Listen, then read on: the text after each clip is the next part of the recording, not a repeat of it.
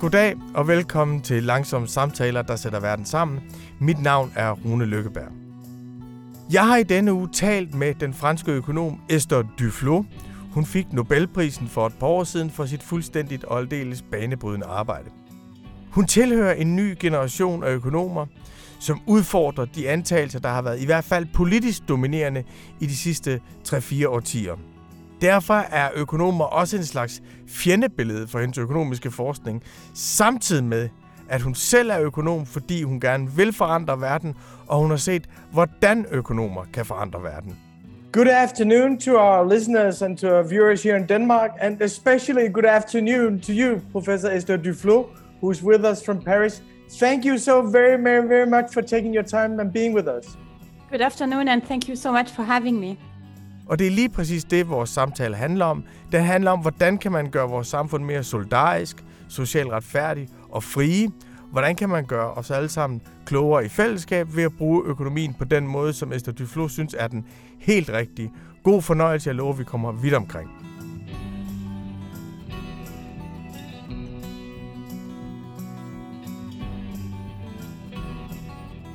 It was a very good intellectual experience to read your book, Good Economics for Hard Times. It's a book, it challenges a lot of basic assumptions that we share, we who are not economists, and that we kind of inherited from the conventional wisdom of economists. And I feel that this is a book that helps us think for ourselves and think beyond what are called the limits of policies. So I want to thank you for that book. That really is an emancipating experience to read it. Thank you so much for the kind words. It's also a book that's very critical of the consensus of economics. And it made me wonder, why did you yourself become an economist in the first place? So I became an economist a little bit by accident, or let's say at the end of a process. So I always wanted to play a role in making the world a better place in a very naive kind of a way from when I was a child. And at the same time, I think I'm suited to be an academic because I'm patient and I like to go till the end of the answer. Then I can't move from thing to thing. So I didn't really see myself in politics or even as an activist. So I didn't know so much what to do. And then I got to spend a year in Russia. At the time, I was finishing my undergraduate studies in history and decided to take a little bit of time off to see the world. And I was in Russia at the time of the transition. In fact, precisely when it was started not going all that well, economically and politically. And I found myself the research assistant of many team of economists for various reasons. And I saw how amazingly powerful they were in the sense that people were really listening to them. I also saw that, frankly, they had no idea.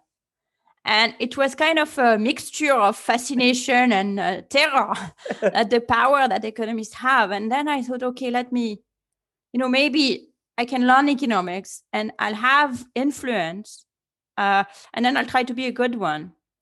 At the same time, I met Thomas Piketty, who at the time was teaching at MIT. And he told me, if you go to MIT, you will learn practical things that you can apply in the world. So these two things, in fact, I met Thomas in Russia. So these two things combined made me think that's the way. And then I came back and I got ready to start my PhD, to apply and then start my PhD at MIT.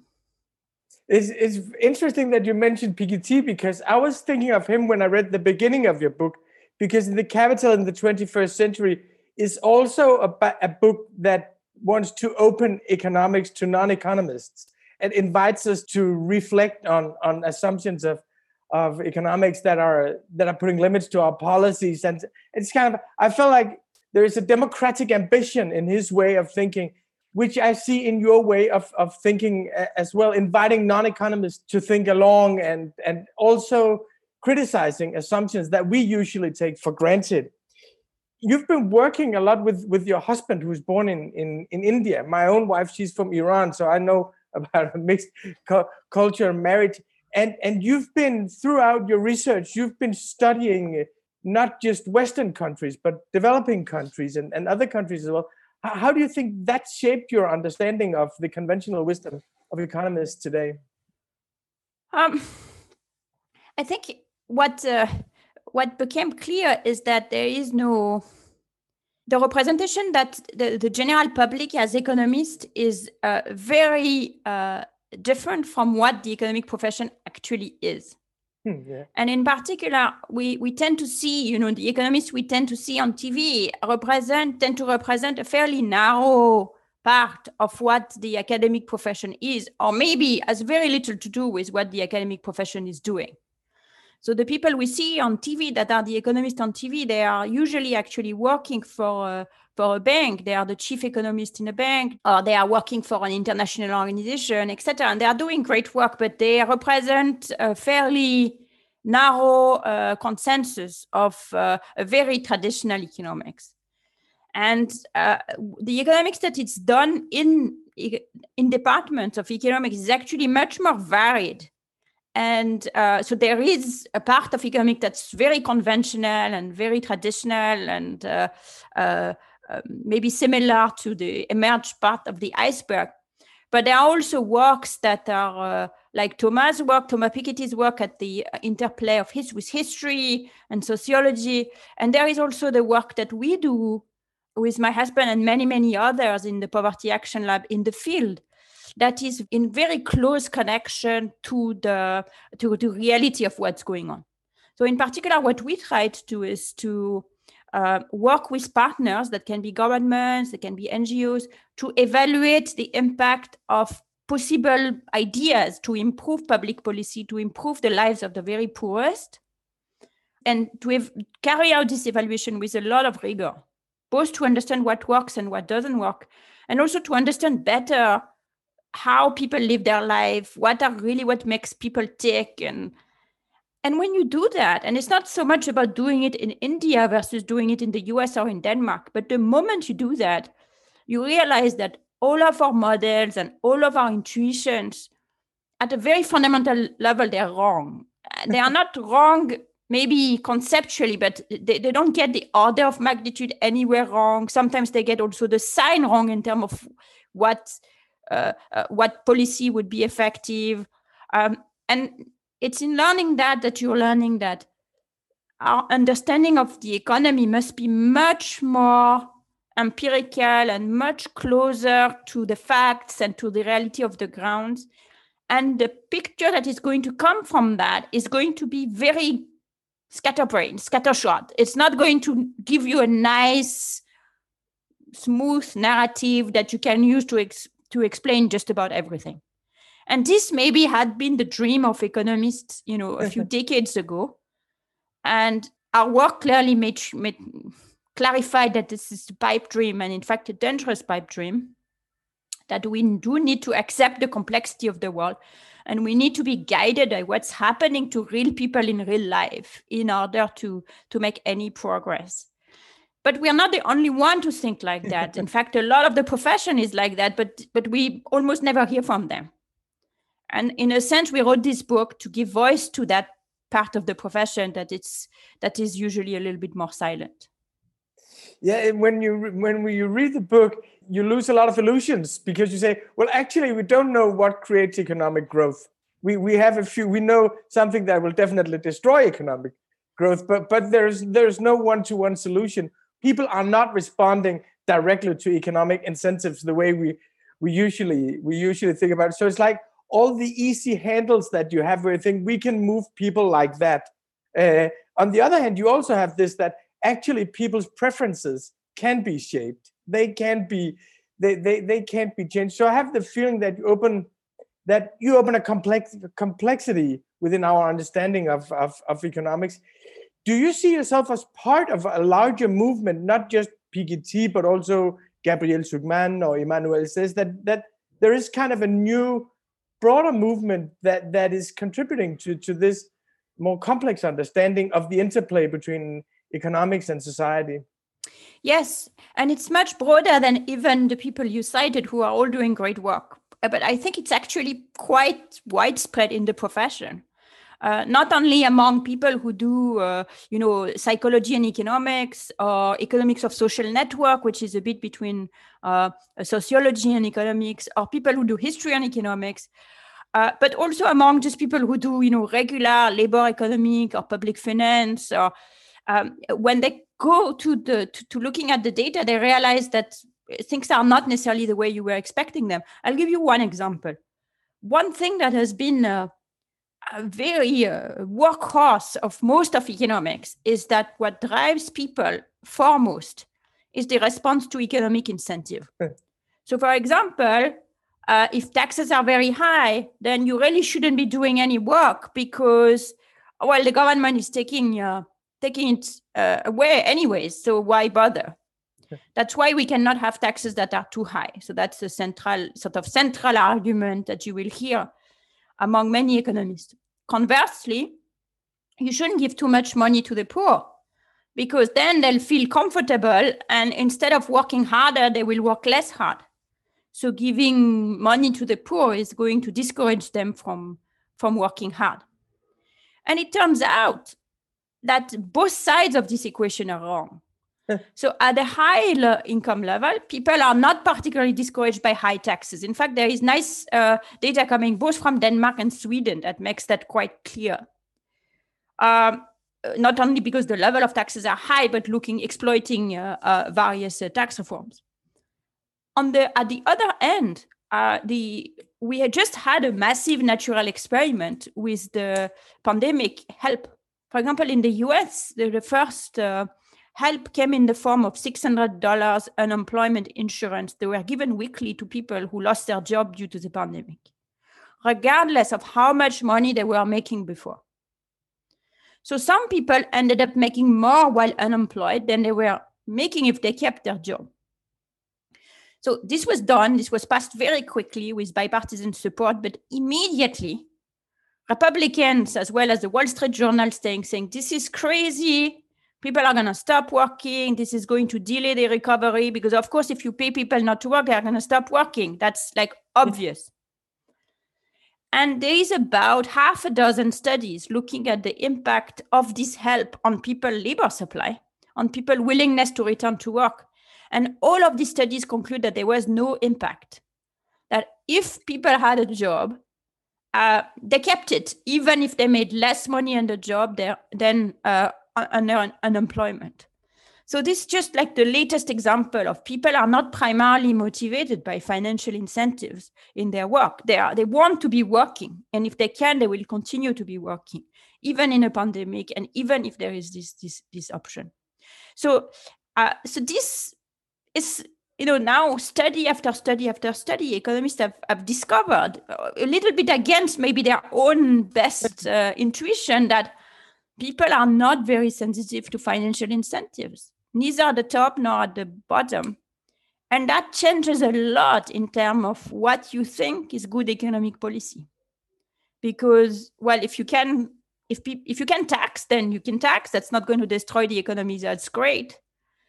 If you can spend in a way that is going to help people and not take them away from the labor market, then that's also very important to know.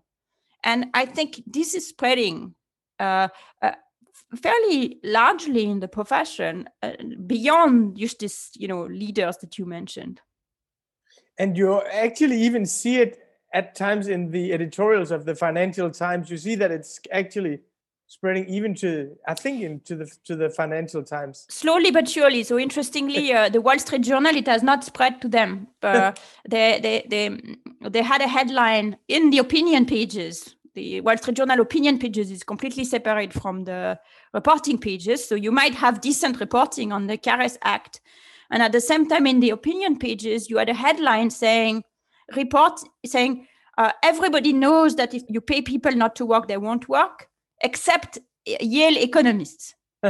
And they cited the Yale study, which was one of the several studies that showed that there was no impact of the program on unemployment. And they said, since they find that, they must be wrong because it goes against our intuition, which must be correct. So basically, I have my theory, you have your fact. If I don't like your fact, then they must be wrong. It's not my theory that is incorrect. So that was the Wall Street Journal. But I think you're right that in other even the more financial press, The Economist, the Financial Times, you're seeing at least reporting on these issues, and you're starting seeing a slow shift of the opinions.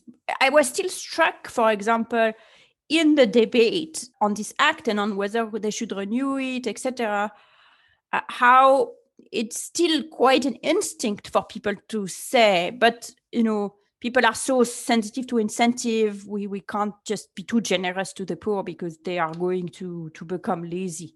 That's still something which is not very far from the surface. So what we are learning in the academic profession, it sort of takes a little bit of time to spread. And what we're trying to do in this book is to kind of contribute to this process of spreading it. And I think it also poses a kind of interesting question to economists, because if you think that people respond directly to economic incentives, then you suggest certain policies as an economist, and then you can promise certain political outcomes. And there are always a lot of other complexities at stake. So you can never say, well, the advice was wrong. You can always say something else happened. But that role as someone advising the policymakers what to do, economists have been extremely influential over the last 30, 40 years through think tanks, and I think very good at it, actually, and very good at shaping public opinion, advising politicians. But when these simple advices do not seem to help, when you can't do just this and you can't be sure that people will migrate because they want to earn more money, then you ask, how do economists help shape policies then? How do you see, if you want to live up to your ambition, and we should always live up to the promises we make to ourselves when we are young people wanting to change the world. So how do you see your role today as someone contributing, helping, sharing your information, influencing policy and shaping public opinion? So unfortunately, I have a relatively easy position in this case, because in some sense, my day job is to influence public policy, not by giving broad-based advice, but by because as we were discussing earlier, I really work on evaluating the impact of public policies. So what we do, and not only I, but the entire network of researchers that I have created with Abhijit Banerjee, it's now a network of about 500 researchers around the world called JPAL. And what we do in JPAL is that we say, well, we can't really ever be sure what is going to work. But on the other hand, we can help you think through it and evaluate it. So we set up randomized controlled trials on issues ranging from education to the environment, to corruption, how to organize elections. And each of these projects, we now have completed or ongoing over 1,000 of such projects. And each of these projects is very specific. So for example, we have done a lot of projects during the pandemic on how to best message to people.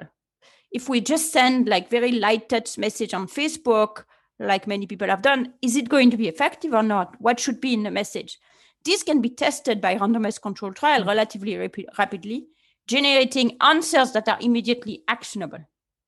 So in a sense, I'm quite convinced that I don't have the magic bullet to generate economic growth, but I'm also quite convinced that by helping governments, and in my work, it's mostly developing country governments, evaluating and innovating and trying things out, you make progress on specific issues, and it slowly accumulates to a lot of progress.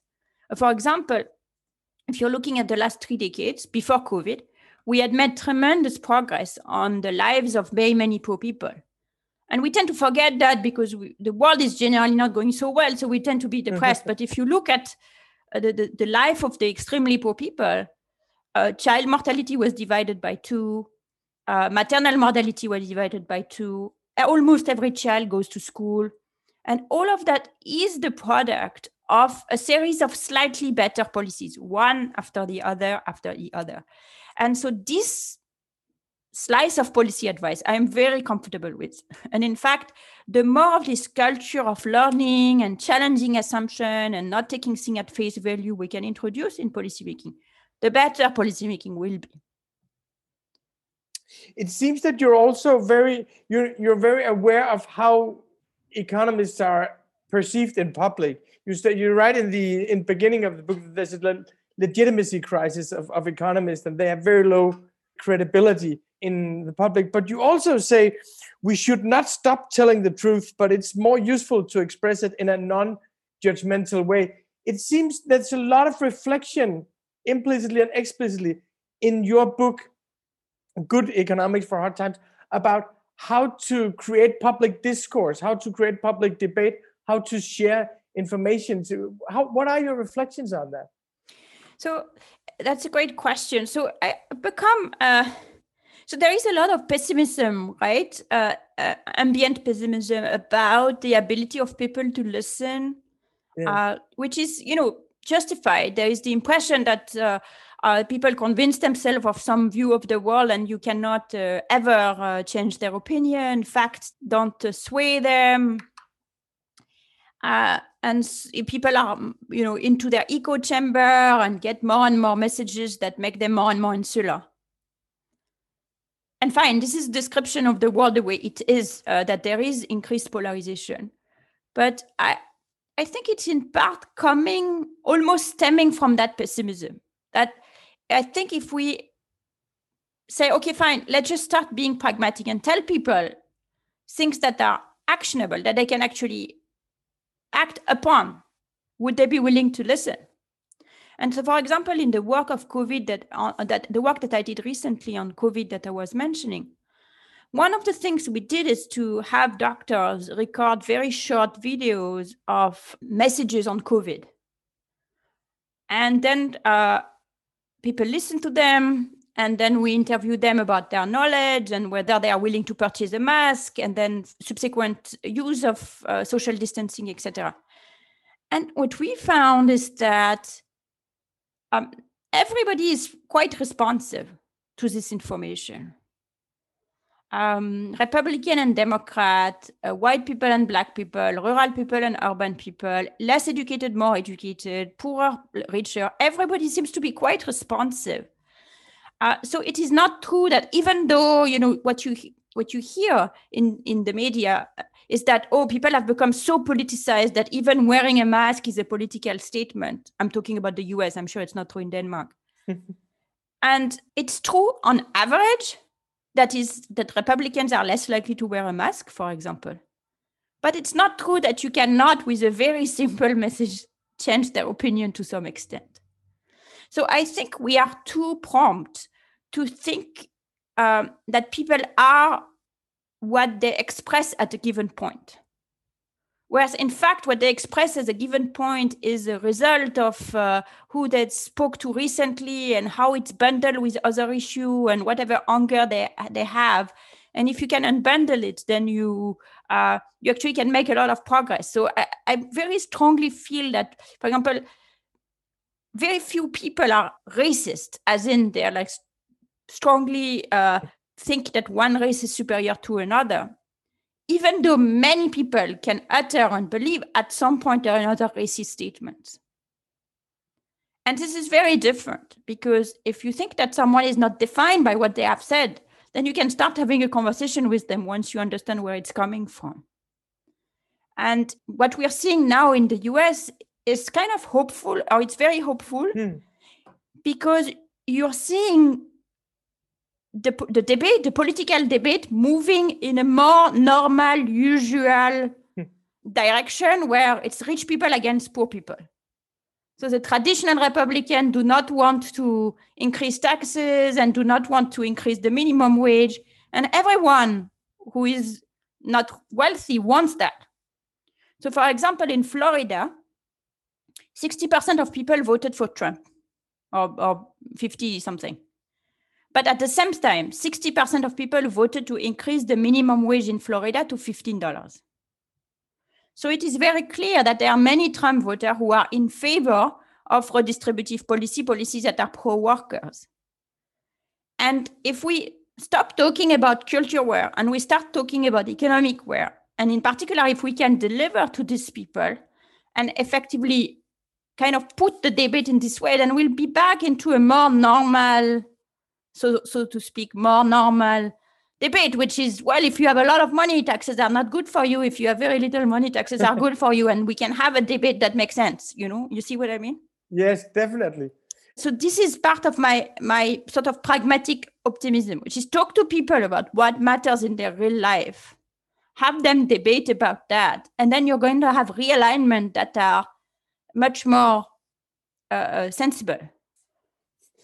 And I think your book came out 2 years ago, and it's very interesting to read it now because you're supporting the Green New Deal, and you're also saying that, or you're supporting the idea of a Green New Deal, not maybe the specific political program. And you're also suggesting that the best thing would be to have concrete policies helping people, that not big ideological struggles, but concrete policies that are present in people's lives, seeing and they feel that government is helping him. Not have a discussion, are we for or against government, but just making solutions for them. And I was thinking when I read your book that actually to a certain extent, the pandemic could also be seen as an assistance in a kind of political revival of the legitimacy of government in America. That actually right now, also because Biden is not Elizabeth Warren or Bernie Sanders or even Cory Booker, he's perceived as a pragmatic guy. I know there are also people that think he's a neoliberal gangster historically, but it's like he has the chance to make concrete policies being felt and reintroducing government in American life, doesn't he? Yeah, I think you're absolutely right about the pandemic. I think this I felt from the very beginning of the pandemic, that it was a unique moment for the legitimacy of the government. In the book, we have an entire chapter called legit.gov, which talks about how, not in the US, but it's also true in Europe, there have been an erosion of the legitimacy of the government. In the US, the beginning of the end is the Reagan statement that government is not the solution, government is the problem. And I should say that economists have been totally complicit in this disaffection towards the governments, because economists absolutely love to discuss corruption and political economy. And I think what we forget, both us, the profession, and a little bit the media and often the public, is that the reason why you have difficulty in governments is because governments are always there to solve the problems that nobody else could solve. If it was easy to solve, then the market would have taken care of it. Governments intervenes when it can't be solved by the market. So, for example, government intervenes when, to say that you cannot pollute beyond a certain level because that's bad for other people. And then it needs somehow to get that law to be respected. But of course, the person who wants to pollute will always want to use the market to try and see if they can put a bribe. So government is always pushing against these very strong forces. In fact, when you see the market trying to do the same thing, it does it very, very poorly. So for example, in the US, there is a lot of universities are private. They are trying to do a bit like the government is doing, which is to assign seats not just based on money, but based on merit. And we talk in the book a huge scandal of university admission, where basically the money found a way to buy the seats in this private sector. So in general, the government doesn't get good press. That's not true in Denmark.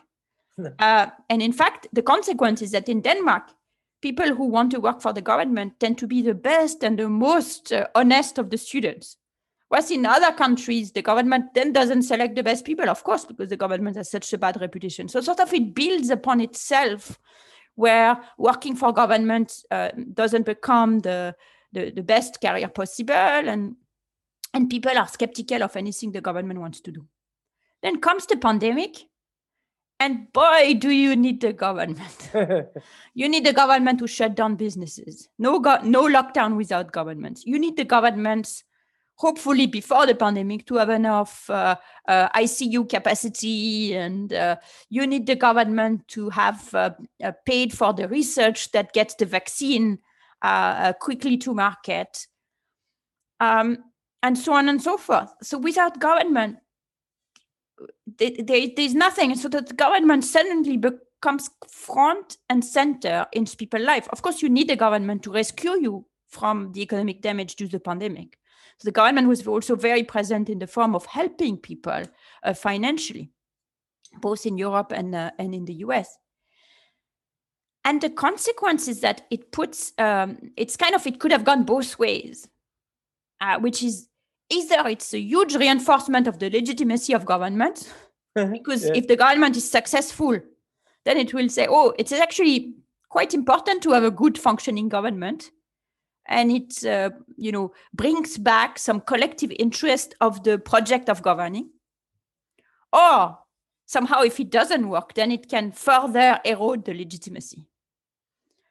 And I think what we are seeing in the US is that they were lucky enough to have the transition at the right time, that we are in the first capacity, that now people recognize that thanks to government effort, they will be everybody will be vaccinated soon enough, that thanks to government rescue, the economic crisis will be short-lived, and so on and so forth. So that can be a time where it's not that Americans are ever going to love the government, but where that some amount of trust in the government could be reinstated. Conversely, I think what's happening now in Europe is very scary, which is that with this third wave, in particular, for example, in France, where I sit now, with third wave that is not controlled, the vaccination that is not coming, there is a general sense of like, what is the government doing? And that is potentially very scary for what's going on and what might happen in the next few years. Yeah, and I always thought that at the basis of these political ruptures that we've seen in Europe was a sense of a broken promise, that it was not just about economic inequality or immigration, but also that people actually believed that their societies would deliver for them, that they grew up after Les Trente Glorieuses, they grew up after several decades of growth and more opportunity and better education, better health. So they actually believed that they were growing up with progress, and they realized that society was not delivering on those basic promises. And if you look at it from that perspective, this moment that we're in right now is quite dramatic. Half a year ago, we were saying, well, the European Union is back. The European Union is breaking with neoliberalism. They're making huge budgets, helping Southern Europe. Even Angela Merkel is saying, let's screw austerity. We're at a new point. Now it's like, what is the European Union doing? Are they letting us down? Or why is the UK and why is America better at this than? So it seems like this is for the legitimacy of government and for the public trust in those governing them. This is such a crucial moment. Yes, that's absolutely right. So I think at the beginning of the pandemic, and even actually till maybe December, I was fairly optimistic that the pandemic would do the same thing to us, that to us here in Europe, that there would be a more of a sort of a regain in the European project and in the government project. In fact, in Italy, in the municipal election, you had sort of a progress of parties that were more of the governing party rather than the protest party type. And I think it was in part a response to, a sense that we managed to avoid the worst. In particular, I think in Europe, the social protection against the pandemic was handled much better than it was in the US, where people kept their employment, they kept their paycheck. For them, there really was not much of an economic crisis for individuals, because they were, at least all of the ones who had a job, because they continued to get their wages even if they had to be furloughed. This was, by the way, at the cost of the most vulnerable, who were a little bit abandoned in this process. So that left me with a sense of, okay, the governing project and the European project might emerge from this stronger. And now, the difficulty with the vaccination and the common vaccination policy, in particular, in contrast to the UK that just did Brexit, and with Max, this is going to be super costly. not just because literally people are going to die and are dying now, which is, of course, the biggest cost, but in terms of adhesion to the project. It's unfortunately, I don't have anything concrete to say. No. I'm sure it didn't fail because someone wanted it to fail. There's a series of bets that probably landed the wrong way, but this is something that I think collectively we need to really be aware of. We need to do much better in other ways in order to compensate for that failure. And I think this is a very difficult experiment to evaluate because there are so many aspects to it. How is civil society responding? What should be done on which political level? But if you look at what's happening in America, and to a certain extent with the European budget, you see the end of austerity. I think that's fair to say. And you see some huge public investments in America, and you see some of the myths that you're writing about in your book are just being thrown away. Do you feel that from an economic perspective, and I know this is hard to say because we said the same thing with the financial crisis 12 years ago, that now something new is happening. But when you see how the economic policies of America is being shaped at the moment, even by a moderate like Joe Biden, do you feel that this is a new economic moment, that something really is fundamentally changing? So I think that after the financial crisis, it was clear very early on that nothing was changing. So, for example, it was clear very early on that there was an immediate response, both in Europe and in the US, but that the fundamental views of the policymaker and of the economists that advised them had not changed. For example, in Europe, there was a very clear, very rapid return to austerity and to fiscal discipline, which came much too early. But it was obvious, like almost not from day one, but from day 3. Meanwhile, in the US, also, the package that was put together by the Obama administration was from the very beginning quite conventional. So I think we saw very early on that it was a usual thing, which is, fiscal stimulus in the short term to get out of the crisis and then go back to normal. Whereas now, in part because of what happened in the 2008 crisis and after, what is really the consensus, both in the economic profession and perhaps more importantly in the people who are reading the economic research and advising the politicians, so people in between, has shifted, because I think there was a recognition that austerity came back too quickly in Europe, and that in US, there wasn't enough done to support people financially. So, for example, nothing was done on the minimum wage because it was the orthodoxy at the time that you shouldn't touch it. And stimulus packet money was doled in small amount of money instead of being given as a big check. And now I think we've learned from 2008 that neither economically nor politically it was a particularly good play. And so this is informed by this experience, which you're right is not an experiment in the sense that there was just one 2008 crisis, but it's informed by this experience that the policymakers are coming to this one. So I'm not entirely sure about Europe because there is always like the frugal Europeans who might want to go back very quickly to austerity. But in the US, you can see in the economic profession, some people are starting to think it's too much. But most people think that even very sort of conventional left of center Democrat think that having a large stimulus is the way to go, are in favor of an increase in the minimum wage, which is not in the current stimulus, but will continue to be debated. Find the child credits a great idea, etc. So these are ideas that seem very left-wing for the US and, of course, are completely conventional mainstream for Europe.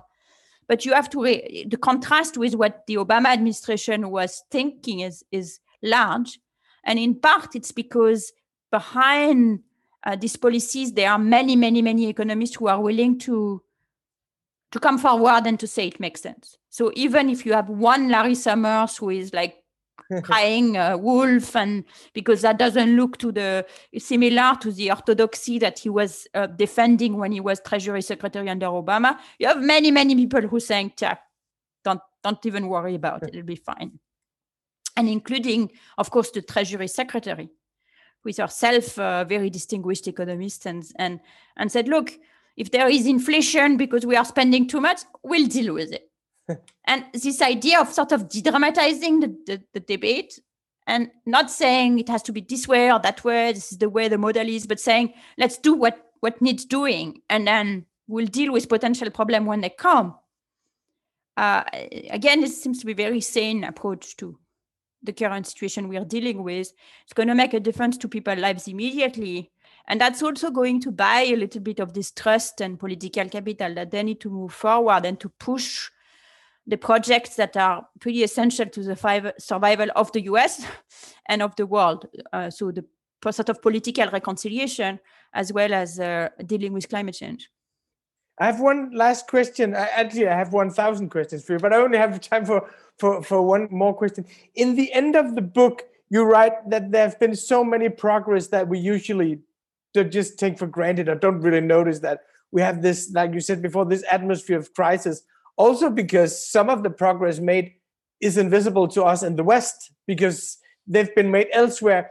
And I can, from a leftist standpoint, be a little concerned that people in the left are not enough aware of the progress made by trade agreements, that actually hundreds of millions have been helped in India, hundreds of millions have been helped in China, that right now there's an alliance between the left and right-wing populists against globalization, against trade agreements, against the old, and that we don't have a kind of a green leftist vision for what trade agreements could look like in a new world, that we think, well, just if it's the end of neoliberalism, something must be better that comes after it.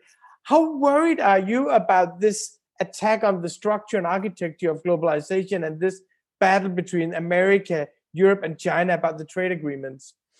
I think to some extent it's the product of the opposite problem, which is the angelism of the economic profession and then in turn of politicians, that trade is on balance going to help everyone. And this was told and told and told and told and told again.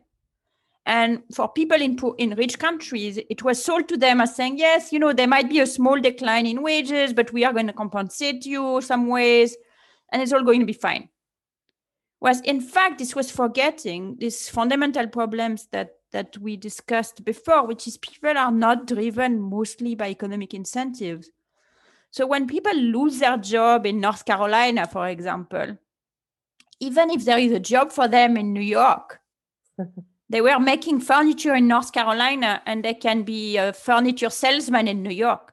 They don't go. They don't want to change sector. They don't want to move from being a foreman in a furniture workshop to being a sweeper in a furniture shop. They don't want to abandon their social network. These transitions are extraordinarily costly. So I think that as a profession, and as a result in the advice that was then given to politicians, we really underestimated the cost that trade has imposed on poor people in rich countries.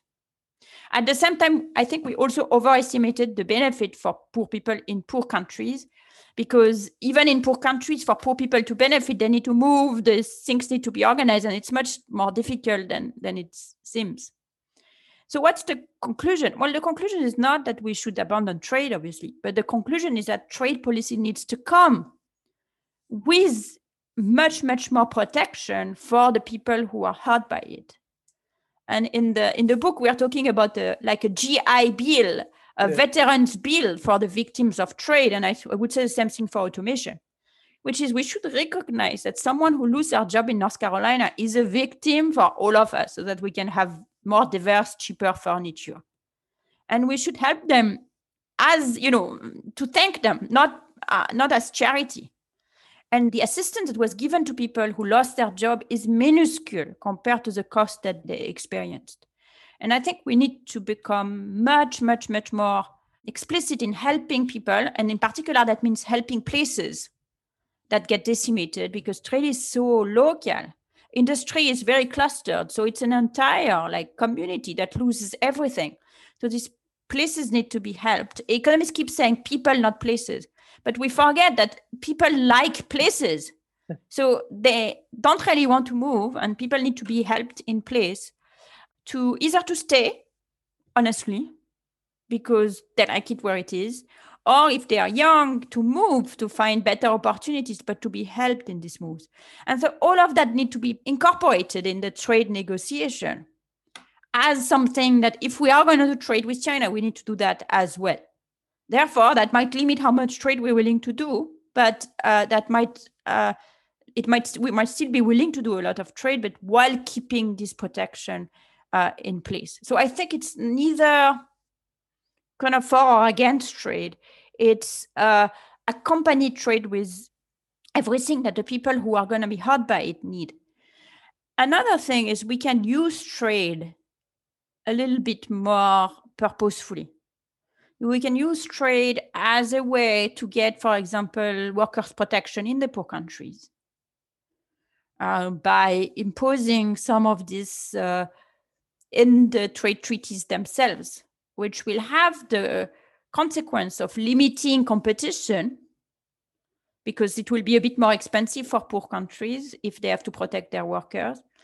But it will be to the benefits of the workers who will not, who will live in better conditions, get better salaries, and, not burn in factories because nobody respects their worker conditions, etc. So again, that's not a for or against trade, but it's being more mindful about the impact of trade on individuals without assuming that people will pick themselves by their bootstrap and figure it out eventually. Well, thank you very much. I'm very glad that you mentioned this because I think that's a beautiful, beautiful part of your book where it says that places in themselves are important and people belong to places and you can't just move people around and educate them and develop them. I think that's just a very beautiful part and very important part. And there's a solidarity with lives in that appreciation of places that I thought was very, very inspiring. Thank you so much, Esther Duflo, for taking your time. Thank you so much. It was wonderful. Bye-bye. Det var så min samtale med Esther Duflo. Der er mange, der spørger, efter de har hørt de her samtaler, hvordan de dog kan støtte Information, fordi samtalerne er jo gratis. Og de er jo gratis, fordi vi gerne vil udbrede idéerne, og fordi vi gerne vil udbrede samtalen, og fordi vi gerne vil knytte nogle internationale idéer sammen i en dansk offentlighed. Men hvis det er sådan, man meget gerne vil støtte Information, og hvis det er sådan, man meget gerne vil læse de her interviews også, så kan jeg anbefale, at man går ind på information.dk/prøv nu. Det vil sige information.dk/prøv nu, og der kan man tegne et gratis prøveabonnement. Og vi kommer ikke til at tage røven på nogen og liste dem over i noget fast, uden at de har sagt god for det. Så det er fuldstændig og aldeles uden risiko at tegne et prøveabonnement på Dagbladet Information. Det vil sige, det er ikke helt rigtigt. Der er den risiko, at man bliver afhængig af at læse Information og gøre det resten af livet. Det sker for flere og flere, men de betegner det altså som positiv afhængighed. I næste uge skal vi et helt andet sted hen. Et sted hen, som passer rigtig godt til langsomme samtaler. Vi skal tale om bevidsthed, om hvad der adskiller mennesket fra naturen, og hvordan man kan tænke mennesket og naturen på samme tid. Det er filosofen Philip Goff, der sidste år skrev en bestseller, der hedder Galileos Error, som vi er meget, meget heldige med, har sagt ja til at tale med os. Jeg håber, vi høres ved.